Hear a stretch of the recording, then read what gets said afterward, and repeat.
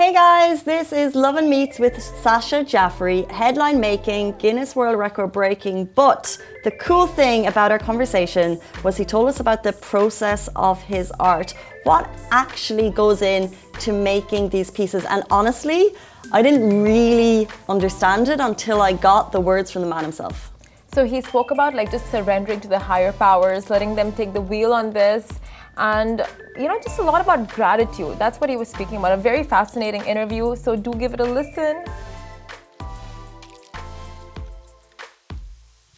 Welcome back to the Love and Dubai show, headline making, Guinness World Record breaking, royal commissions, lunar ambitions, and most importantly, art for a cause. Welcome to the show, Sacha Jafri. Thank you so much for joining us. Good to see you. Good to see you too. I like the intro, it's good. Thank you. Hi, so good morning. You said you're not a morning person? I'm definitely not. No, I was up at 7. I don't see the day at 7 normally, unless I'm up all night. But no, I'm definitely not a morning person. More of a night owl? Yeah, I paint through the night. So then I can go all the way to 12 midday or all the way through the day. Yeah. But waking up early, no, definitely not. This is third coffee. Your bracelets, are you in, do these beads have any significance, or it's just a style? I collect them everywhere I go, and then they get covered in paint. Oh. As you can see, right?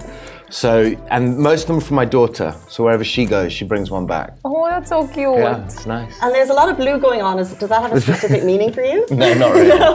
No. It's a cool look. I just grab what's there, but then it ends up looking okay, right? Bit messy, but it's okay. Yeah. I have seen your name in headlines for years. Right. But now I get to meet the man. That's cool. That is cool. But we want to know your journey to becoming an artist and your background. How did it all begin? Okay. That's a long story. I'll give you a shorter version. Where did it start? I was probably 12, I guess, 10, 12. And there are only two things I could really do in life. One was sport, and one was sort of draw the stuff, doodles and things. And I was very dyslexic, heavily, chronically dyslexic. So I was bottom of the bottom set, and the bottom guy was here, and I was here, right? There was a gulf. And I couldn't really make sense of the world. I couldn't make sense of numbers, letters, people, communication, nothing.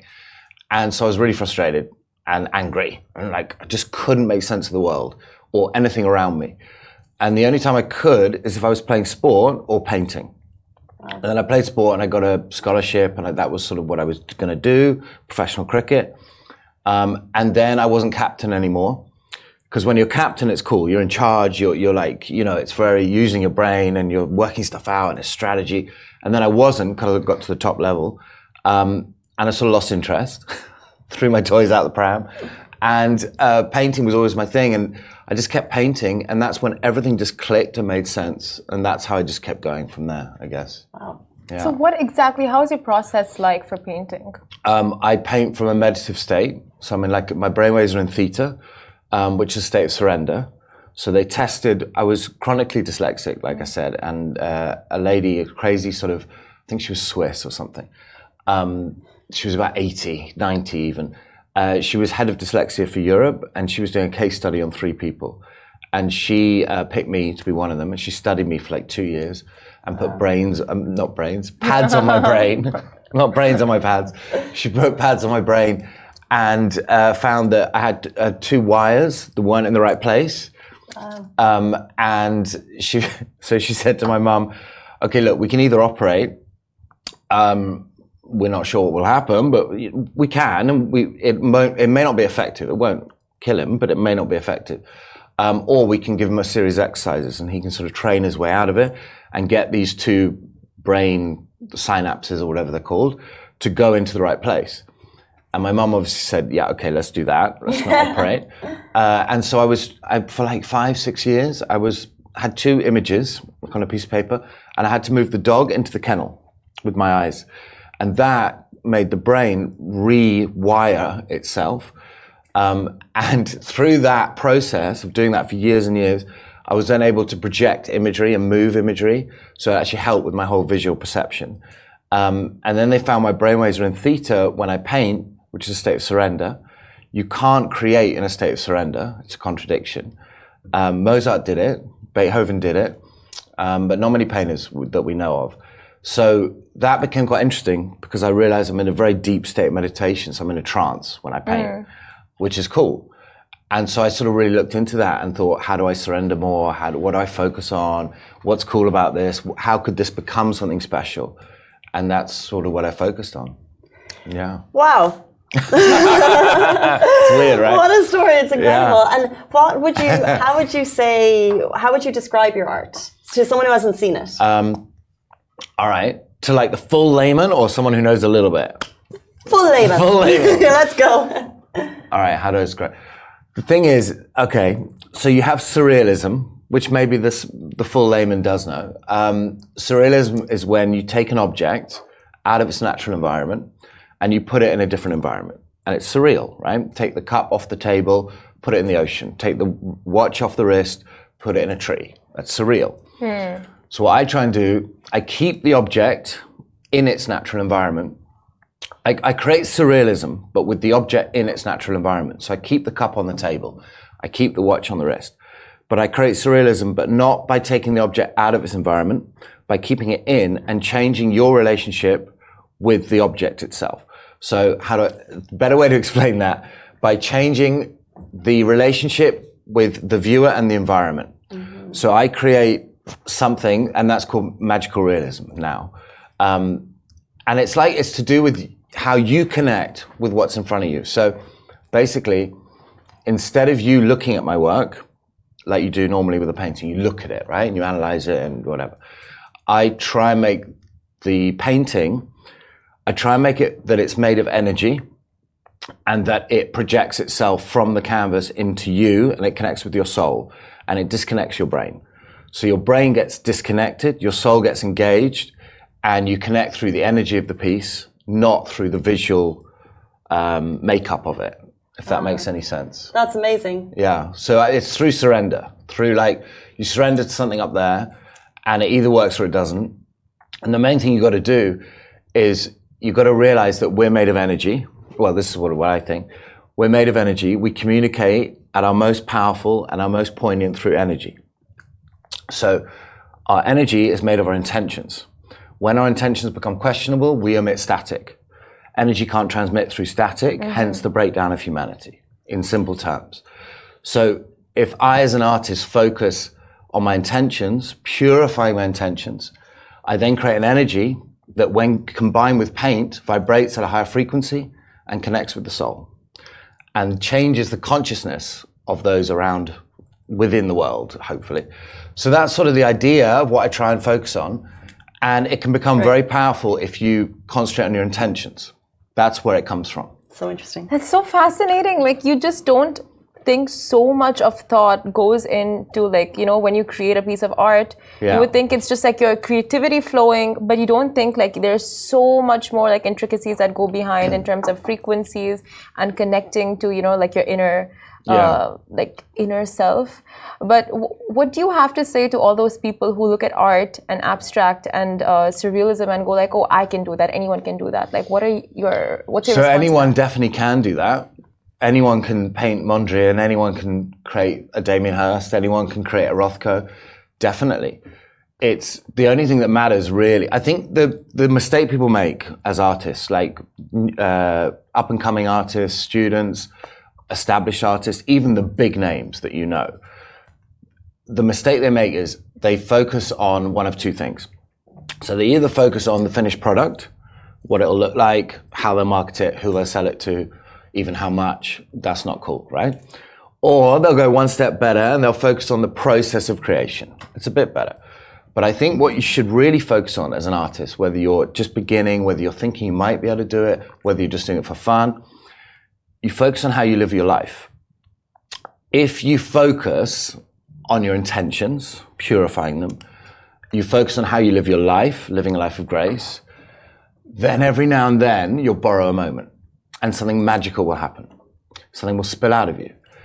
You focus on that, how you live your life, and only that, and then something spills out that's magical.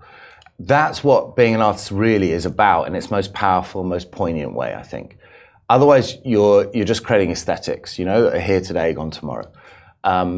If you really focus on that, something amazing happens. You borrow a moment, but you have to remember, Firstly, it's only a moment and you're only borrowing it. So then you have to give it back and you have to say, thank you for that moment. Then it keeps coming. As soon as you engage the ego and think it's me, I'm amazing, look how great I am, and you forget you're just borrowing a moment, you lose humility and you embrace the ego, then those moments don't come anymore.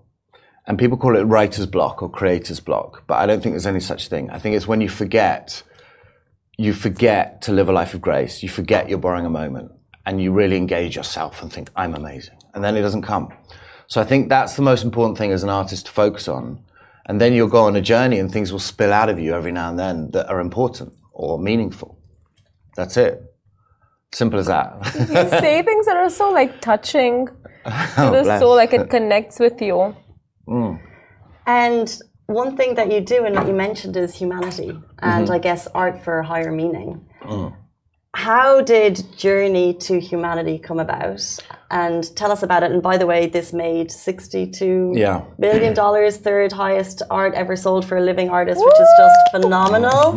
But also it came with a meaning. And tell us how it came about during a difficult time. I mean, that was like the epitome of sort of what I'm about, I guess, as an artist, which is to focus on how you live your life, right? So this opportunity came during COVID when everything was shut down. I had to do something. I had to paint, because if I don't paint, I become impossible as a human being, become very difficult to live with. So I had an opportunity to lay out a canvas and paint and see what happened, right? I spoke to the guys at Atlantis and they said, yeah, it's cool. Let's see what happens, right? We can't use our ballroom. Let's see what happens. So I laid out this canvas and it got bigger and bigger and bigger and bigger. Then Guinness approached us and said, this might be a world record. You know, this is huge.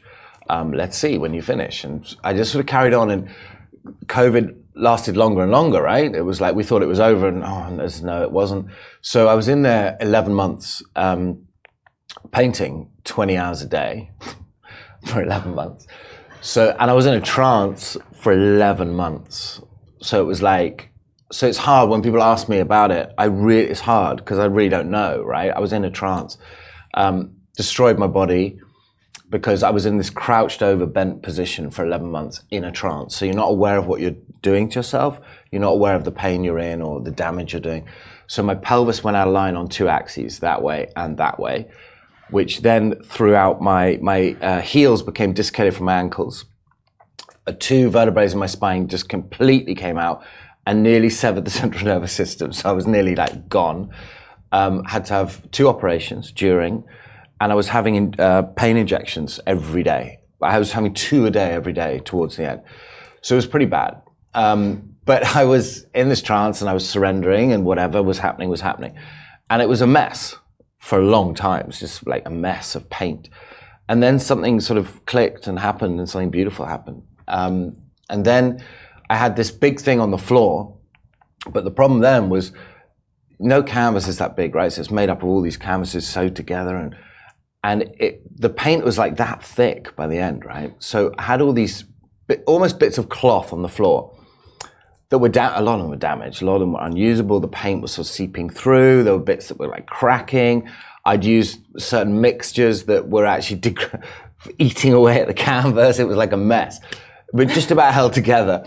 And then the challenge was, I'd say, okay, if we're going to sort of create something that people can view, because it was impossible to view. It was so big on the floor, right?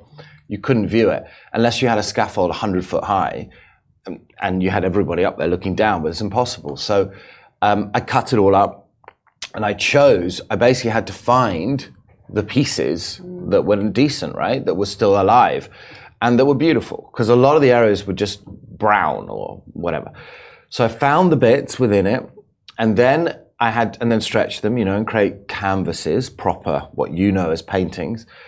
And then I had to reconfigure this on 2 walls, an L-shaped wall like that, like going that way and that way, so it could be viewed properly and then sold. And that was really tricky, because it was something I'd spent 11 months creating in a trance. And then I spent probably 2 or 3 months reconfiguring it and creating an actual painting. But it became really beautiful. The finished painting, which is called The Journey of Humanity, became so beautiful. And I have no clue how or what happened. But I know that I was like part of the process, but it wasn't me creating it. Can I just ask, 20 hours a day for 11 months, if you had a boss, I'd be going to them for labor laws, you know, like, how do you personally sustain that? Like, does your personal life just take a total hit? Like, how do you actually manage to cope?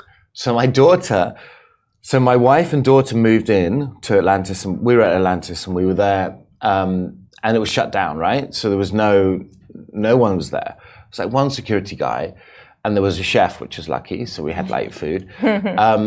And we built a Wendy house for my daughter in the ballroom. She was like 5, I think. Yeah, 5. And we built a Wendy house, and she was like in there all day, just playing, drawing, coloring, whatever, coming on the canvas with me and helping a bit. And my wife was there as well. So we sort of lived in the ballroom. And that's it, really. Wow.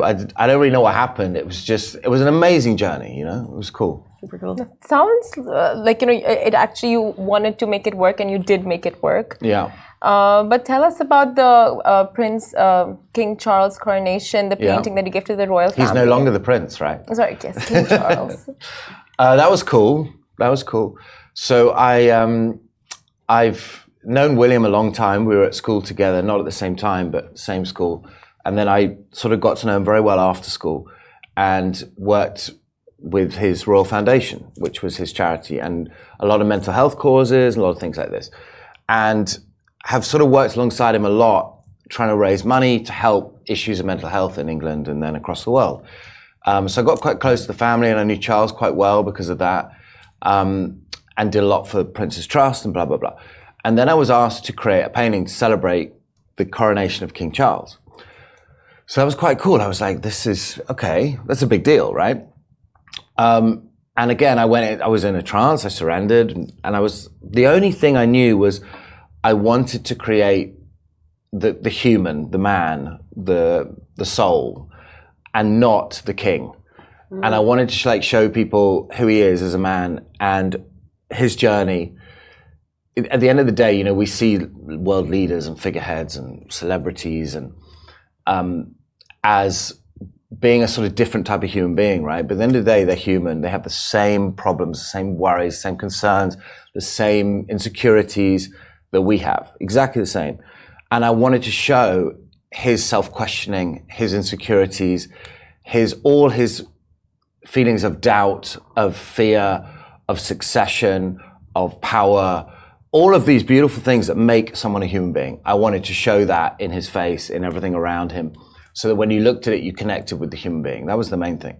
And I did it with him like in all his glory, but surrounded by this pool of water around him like that. And that's like, you know, the pool of water, I guess, denotes self-reflection, introspection, looking within, etc., which I think he's had to do a lot on his journey. And it was quite powerful. And then it's gifted to His Highness Sheikh Mohammed as a gift from the British to the UAE, which is beautiful. So amazing. It's so cool. Do you know where it's hanging now? We're not really meant to say just yet. So it'll be an official handover. And then I will know, yeah. Okay. We'll drop it then. Yeah. I'm conscious we're running out of time. So we're kind of zooming through projects Let's here. Zoom. But I just want to ask you quickly about you're taking your art to the moon. This is the first time it's ever been done. What's happening there? Yeah, that's full on. How long we got? Well, we have like 2 kind of key questions left. We have 5 minutes. All right, I'll try. That's full on. Yeah. It's surreal. I can't really connect with that. Okay. It's 50 years since NASA last landed on the moon, right? People forget that. They just think NASA have been there loads. They haven't. So a lot of countries have overtaken, like India, Russia, China, even England, Japan, Germany, the UAE. What have NASA been doing? Yeah, right? What have they been doing?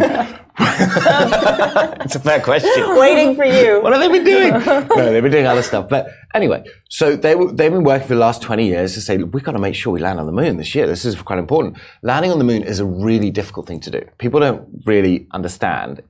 It's incredibly difficult. You can do a hard landing, okay, no problem. But that's basically a crash. To soft land on the moon, incredibly difficult. So anyway, they've been working on this for a long time. Then they approached me through a company called SpaceBit, who are their partners on the mission. They've got Jeff Bezos, who's Blue Origin, who's the rocket, the engine, all that.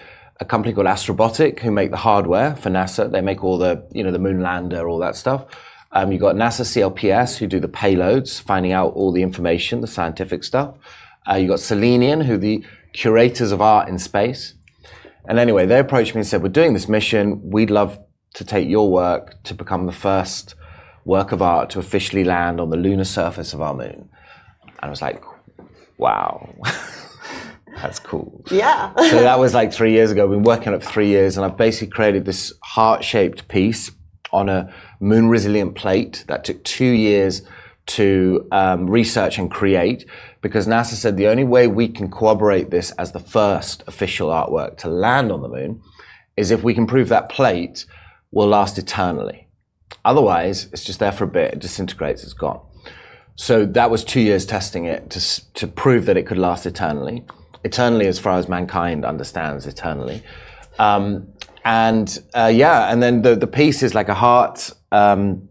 It's about that size, engraved on laser. I laser engraved it onto this moon resilient plate, and it's a heart with two figures entwined, and around them is our world as it could be if we reconnected. So the idea is it shows the reconnection of humanity with two figures, and then the world blooming and flourishing around it as it could be if we actually reconnected as a humanity and sort of understood what love and empathy really means, and understood a better way forward for our children and what the world might look like.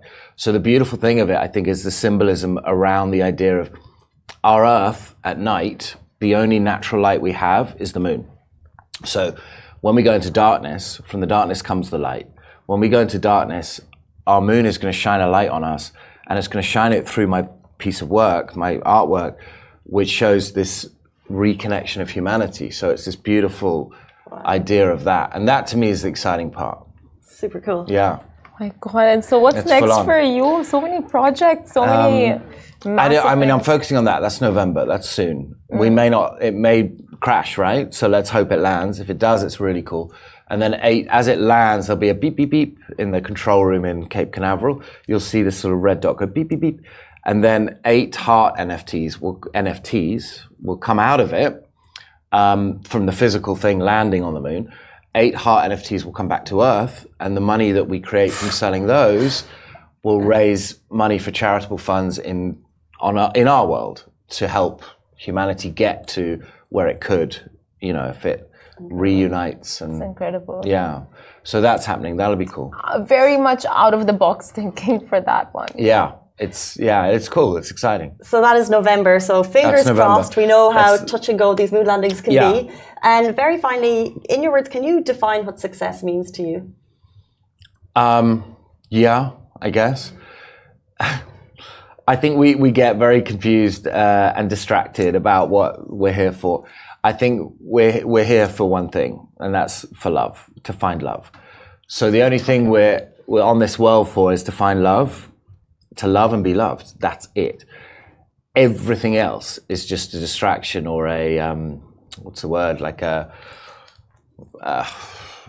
red herring, let's say. It's like a distraction from what we're really here for. So we're all searching for happiness and achievements, but at the end of the day, we're just looking for love. That's the only thing a human being is actually looking for.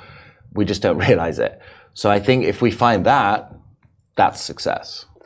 Love that to end the show. Before you joined, actually, we were chatting about dating profiles, and Simran's mom has her dating bio out in the ether. So we're talking a lot about finding love, about how important it is. It is. It's so important. I agree, absolutely. That's what we're here for.